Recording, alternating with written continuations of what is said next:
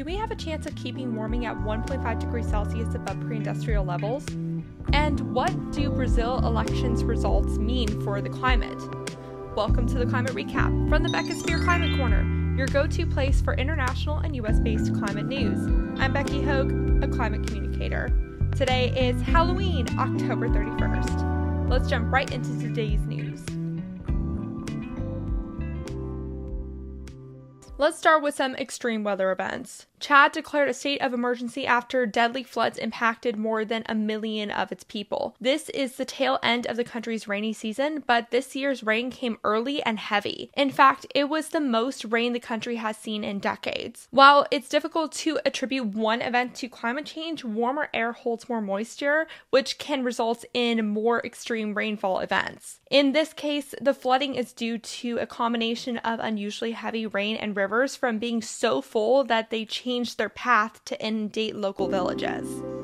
Continuing the theme of floods, Tropical Storm Nalgae caused flooding and landslides in the Philippines that have killed at least 72 people. The storm hit late last week with 59 miles per hour or 95 kilometers per hour winds. It impacted 3 of the nation's islands, including the populous Luzon. The flooding and landslide events were made much more worse due to mountainous deforestation. Less vegetation means fewer things that can hold the ground together and absorb the water. The storm finally passed early Sunday. The Philippines gets hit by an average of 20 storms a year, but scientists warn these storms will become more powerful as climate change worsens.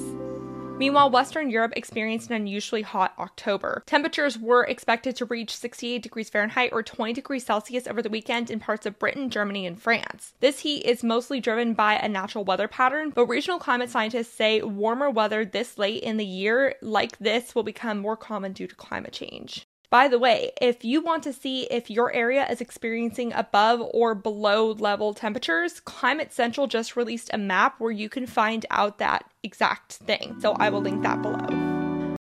We have been inundated with particularly unfunny climate studies recently as world leaders gear up for the UN climate conference COP27 in Egypt starting Sunday. The World Meteorological Organization, or WMO, released its latest greenhouse gas bulletin that found that global greenhouse gases have reached back to pre-industrial levels, and we are actually now doing worse because 2020 and 2021 saw the highest methane levels since the records began in 1983. This undermines the main success point during last year's climate conference, COP26, which saw over 100 countries sign up to reduce methane emissions by 30% by 2030. Australia just signed that agreement, as you might remember from last Wednesday's episode, but the methane emissions data proves how non-binding this agreement is. Methane is 84 times better at trapping in heat than CO2 for the first 20 years they're in the atmosphere. It's responsible for at least a quarter of global warming, though we're continuously seeing it holds a bigger piece of the pie than we initially thought. This increase in methane emissions is due to a combination of man-made and natural factors. Man-made factors include leaky fossil fuel infrastructure and flaring activity, and increased land use changes and cattle ranching. Natural factors are essentially positive feedback loops caused by increased warming. When methane-dense ecosystems like permafrost and wetlands warm, they release more methane, which then accelerates warming. So even though these are considered natural processes, humans are still indirectly responsible.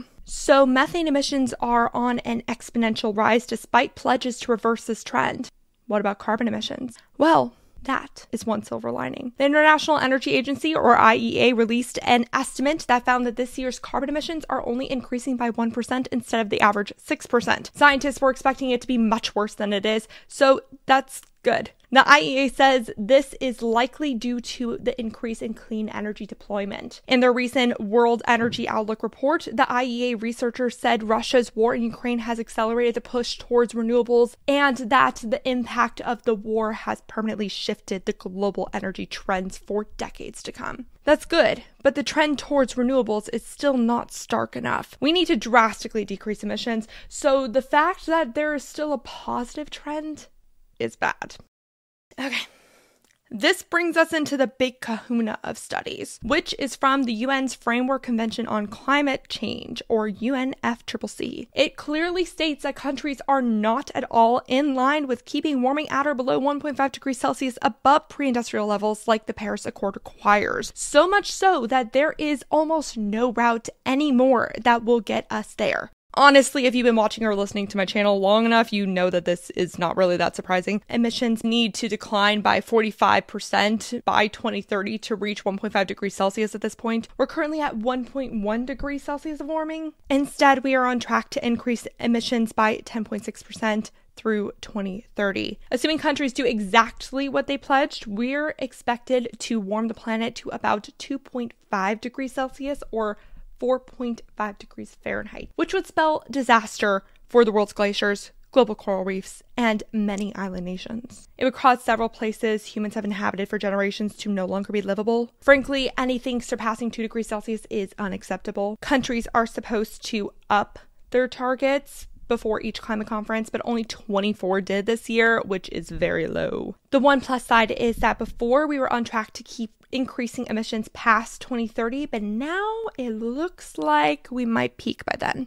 And then the science journal Lancet released its countdown report on Wednesday, which looks at how climate change is messing with global human health. The report was a combined effort between 99 experts from the World Health Organization and the University College of London. Heat-related deaths have increased by 2/3 over the last 2 decades, according to the report. Then the UNICEF released a report that same day warning that virtually all children in the world will be exposed to high heat wave frequency by 2050. According to the organization's metrics, areas that experience high heat wave frequencies see an average of 4.5 more heat waves a year than they do now. Right now, only about a quarter of the world's children experience extreme heat events. Every child will experience more heat waves, even if we are to keep warming well below 2 degrees Celsius at this point. Infants and young children are more at risk of heat illness because their bodies can't regulate temperatures as well as adults. Elderly, homeless, and health-compromised people will also be more at risk of heat illness by 2050 as well, I should say. Extreme heat is also known to exacerbate conditions like asthma, which ironically has become more common due to fossil fuel use. And finally, a study published on Friday in the journal Science Advances calculated that heat waves have cost the global economy $16 trillion from 1992 to 2013. This number accounts for extreme heat's impacts on human health, infrastructure, agriculture, and human productivity, among other things. The researchers calculated this by comparing the hottest 5-day periods of each year to the regional economic data from that same period. Despite being one of the least responsible for global warming, the global south and the tropics are feeling the heat the most. Developed countries in Europe and North America saw the average GDP loss of 1.5% each year due to these heat events, while lower income regions like India and Indonesia saw their GDP drop by 6.7% annually. The researchers of this study called on countries that have been benefiting from the industrialization to pay for the damages of lower income nations. We finally got through all those depressing studies. Again, I find this stuff concerning, but not surprising based on my years of coverage. Still, if studies like this could light a fire under powerful people's butts, that would be great.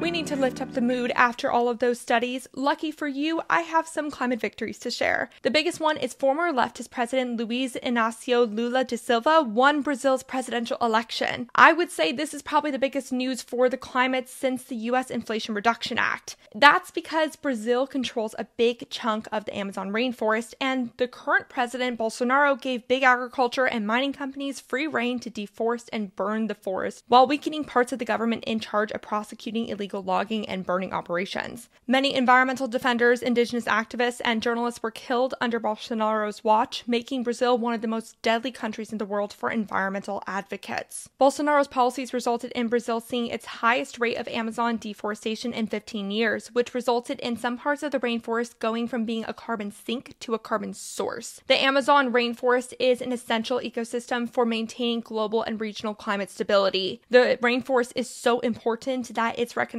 as its own global tipping point that shouldn't be crossed. The biome also impacts weather patterns all the way up to the US. It is also a huge biodiversity hub. Lula has vowed to implement a net zero deforestation policy, stop illegal mining in indigenous land, and work with other rainforest countries like Indonesia and the Congo to preserve the world's rainforests. He reiterated his support for pro-climate policies on Twitter after the election results came in, saying, quote, Brazil is ready to resume its leading role in the fight against the climate crisis, protecting all our biomes, especially the Amazon rainforest. In our government, we were able to reduce deforestation in the Amazon by 80%. Now let's fight for zero deforestation. His previous terms as president provide a positive track record for reducing deforestation. During Lula's first term in office, Amazon deforestation dropped by 43.7%, according to Map Biomass. It dropped another 52.3% in Lula's second term. The biggest project Bolsonaro has been eyeing, which will now hopefully be avoided, is to put a road right through the Amazon to connect to Amazonia's largest city. This would drastically increase illegal logging and burning operations, undoubtedly turning the rainforest into a savanna. Bottom line, this election result could be a major win for the global climate, but we need to cross our fingers that it sticks because Bolsonaro has been threatening for months to overturn the election if he loses. Bolsonaro has a lot of allies in the military. It seems like most far-right officials have accepted Lula's win, so hopefully that will dissuade Bolsonaro from threatening democracy. But as of now, Bolsonaro has not conceded, and we might have to wait to see what happens until the official shift of power at the end of the year. Meanwhile, EU lawmakers and member countries have gone the way of California by banning new combustion engine car sales by 2035. This is the first part of the bloc's Fit for 55 package, which is meant to drop emissions by 55% by 2030. So car companies will need to drop their emissions by 55% by 2030 to reach 100% low emission sales by 2035. According to EU data, transportation is the only sector that has actually seen its emissions increase over the past 3 decades, rising by 33.5% from 1990 to 2019. Passenger vehicles are the main driver of that. In a non-EU part of Europe, also known as the UK, 100 universities have committed to divesting from fossil fuels. That represents about 65% of UK's higher education institutions, which represents almost £18 billion in fossil fuel investments. Some universities that have made this commitment include Oxford and Cambridge. Coventry University evened the number out at 100 on Thursday. This divestment effort is being pushed by the student-led fossil-free campaign, which has been running since 2013. The University of Glasgow was the first university to divest from fossil fuels back in 2014. Great work! 53 more universities to go. There are so many climate activist events happening right now that I have set up a segment today called Activist Watch. I need a cool intro, but anyways, here we are. This is my intro. Here are some climate activism events that happened during this last week. A member of Just Stop Oil glued his hand to the glass shielding the famous girl with the pearl earring painting in the Netherlands last Thursday. He also poured red paint on his hand saying, quote, "How do you feel when you see something beautiful and priceless being apparently destroyed before your eyes? Do you feel outraged?" It's just a question. The next day, dozens of young Friday for Future activists marched in Glasgow, Scotland to protest inaction after COP26, which took place in that city almost a year ago. Police blocked roads to provide a safe passage for the activists. One of the event organizers had this to say, quote, "We're here today, a year on from COP26, to say that we're not accepting the empty promises that were made a year ago, and we're certainly not going to accept them in a couple weeks at COP27. Then on Sunday, 2 members of the Last Generation group glued their hands to the handrail surrounding a dinosaur skeleton at Berlin's Natural History Museum. In their hands, they held a sign that said, "What if the government doesn't have it under control?" It's just a question. Quote, "The dinosaurs became extinct because they couldn't withstand the massive climate changes. The same threatens us." While all of this was happening in Europe, climate protests erupted in New York and New Jersey to mark the 10-year anniversary of Hurricane Sandy. The protesters say there are still clear scars from that storm and accuse state and federal governments of not doing enough to tackle climate change. Climate change, of course, exacerbates these hurricanes through increasing rainfall and sea level rise. The protesters marched down Manhattan. Sunrise Movement activists also occupied the BlackRock office lobby for several days to protest the financial giant's lack of climate action. Activists also disrupted an episode of the TV show The View, which featured Texas Senator Ted Cruz. Cruz is a huge fossil fuel sympathizer. Activists also threw tomato soup on climate-dismissive billionaire Steven Schwarzman's apartment building.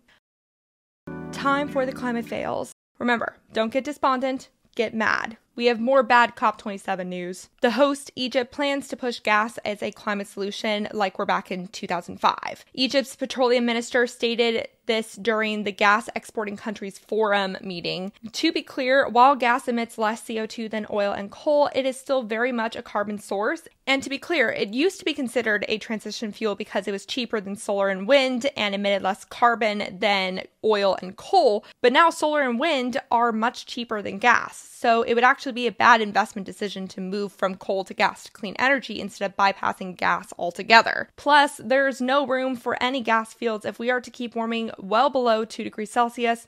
And gas is actually a huge methane emitter, which we found out a little later on. Yet, Egypt is not the only one pushing for this skewed logic. 16 other countries are expected to push gas as a solution during COP27 as well. They'd also said they'd push it for COP28 too, and guess where that is? The United Arab Emirates. So no one's really surprised there, I guess. COPs are slowly looking more and more like a joke, or a scam, as Greta called it. But we should still pay attention to them. Meanwhile, oil and gas companies reported more insane profits this last quarter, particularly the US's ExxonMobil and Chevron. And then that leads us into the US for the last story of the day, which is kind of a mixed story. The U.S. oil giant Occidental Petroleum Corp. And the Canadian startup Carbon Engineering announced plans to build the largest direct air capture plant in the world in the Permian Basin. The Permian Basin is a fossil fuel hub in the southern part of the U.S. The companies say this plant will be able to take up 500,000 tons of CO2 per year once built. That's 120 times larger than the current largest direct air capture plant. It's expected to be up and running by the end of 2024. Occidental plans to fund its clean energy transition by selling carbon offsets via this plant, so that's interesting. After all of that, there were other stories that I did not have time to cover. If you want more news, look at the source list for some honorable mention stories like Climate Fund approves plan to speed up coal retirement in Indonesia, and oil companies helping fund Republican takeover plans. A lot of different options. By the way, if you are in the US, vote. If you haven't, let's be responsible citizens here. And that was your climate recap for Halloween, October 31st. If you like the work I do, please follow this podcast, give it a 5-star rating, leave a review, and consider checking out the Beccasphere Climate Corner YouTube channel. Remember to talk about the climate crisis every single day and to support your local news organizations. Bye for now.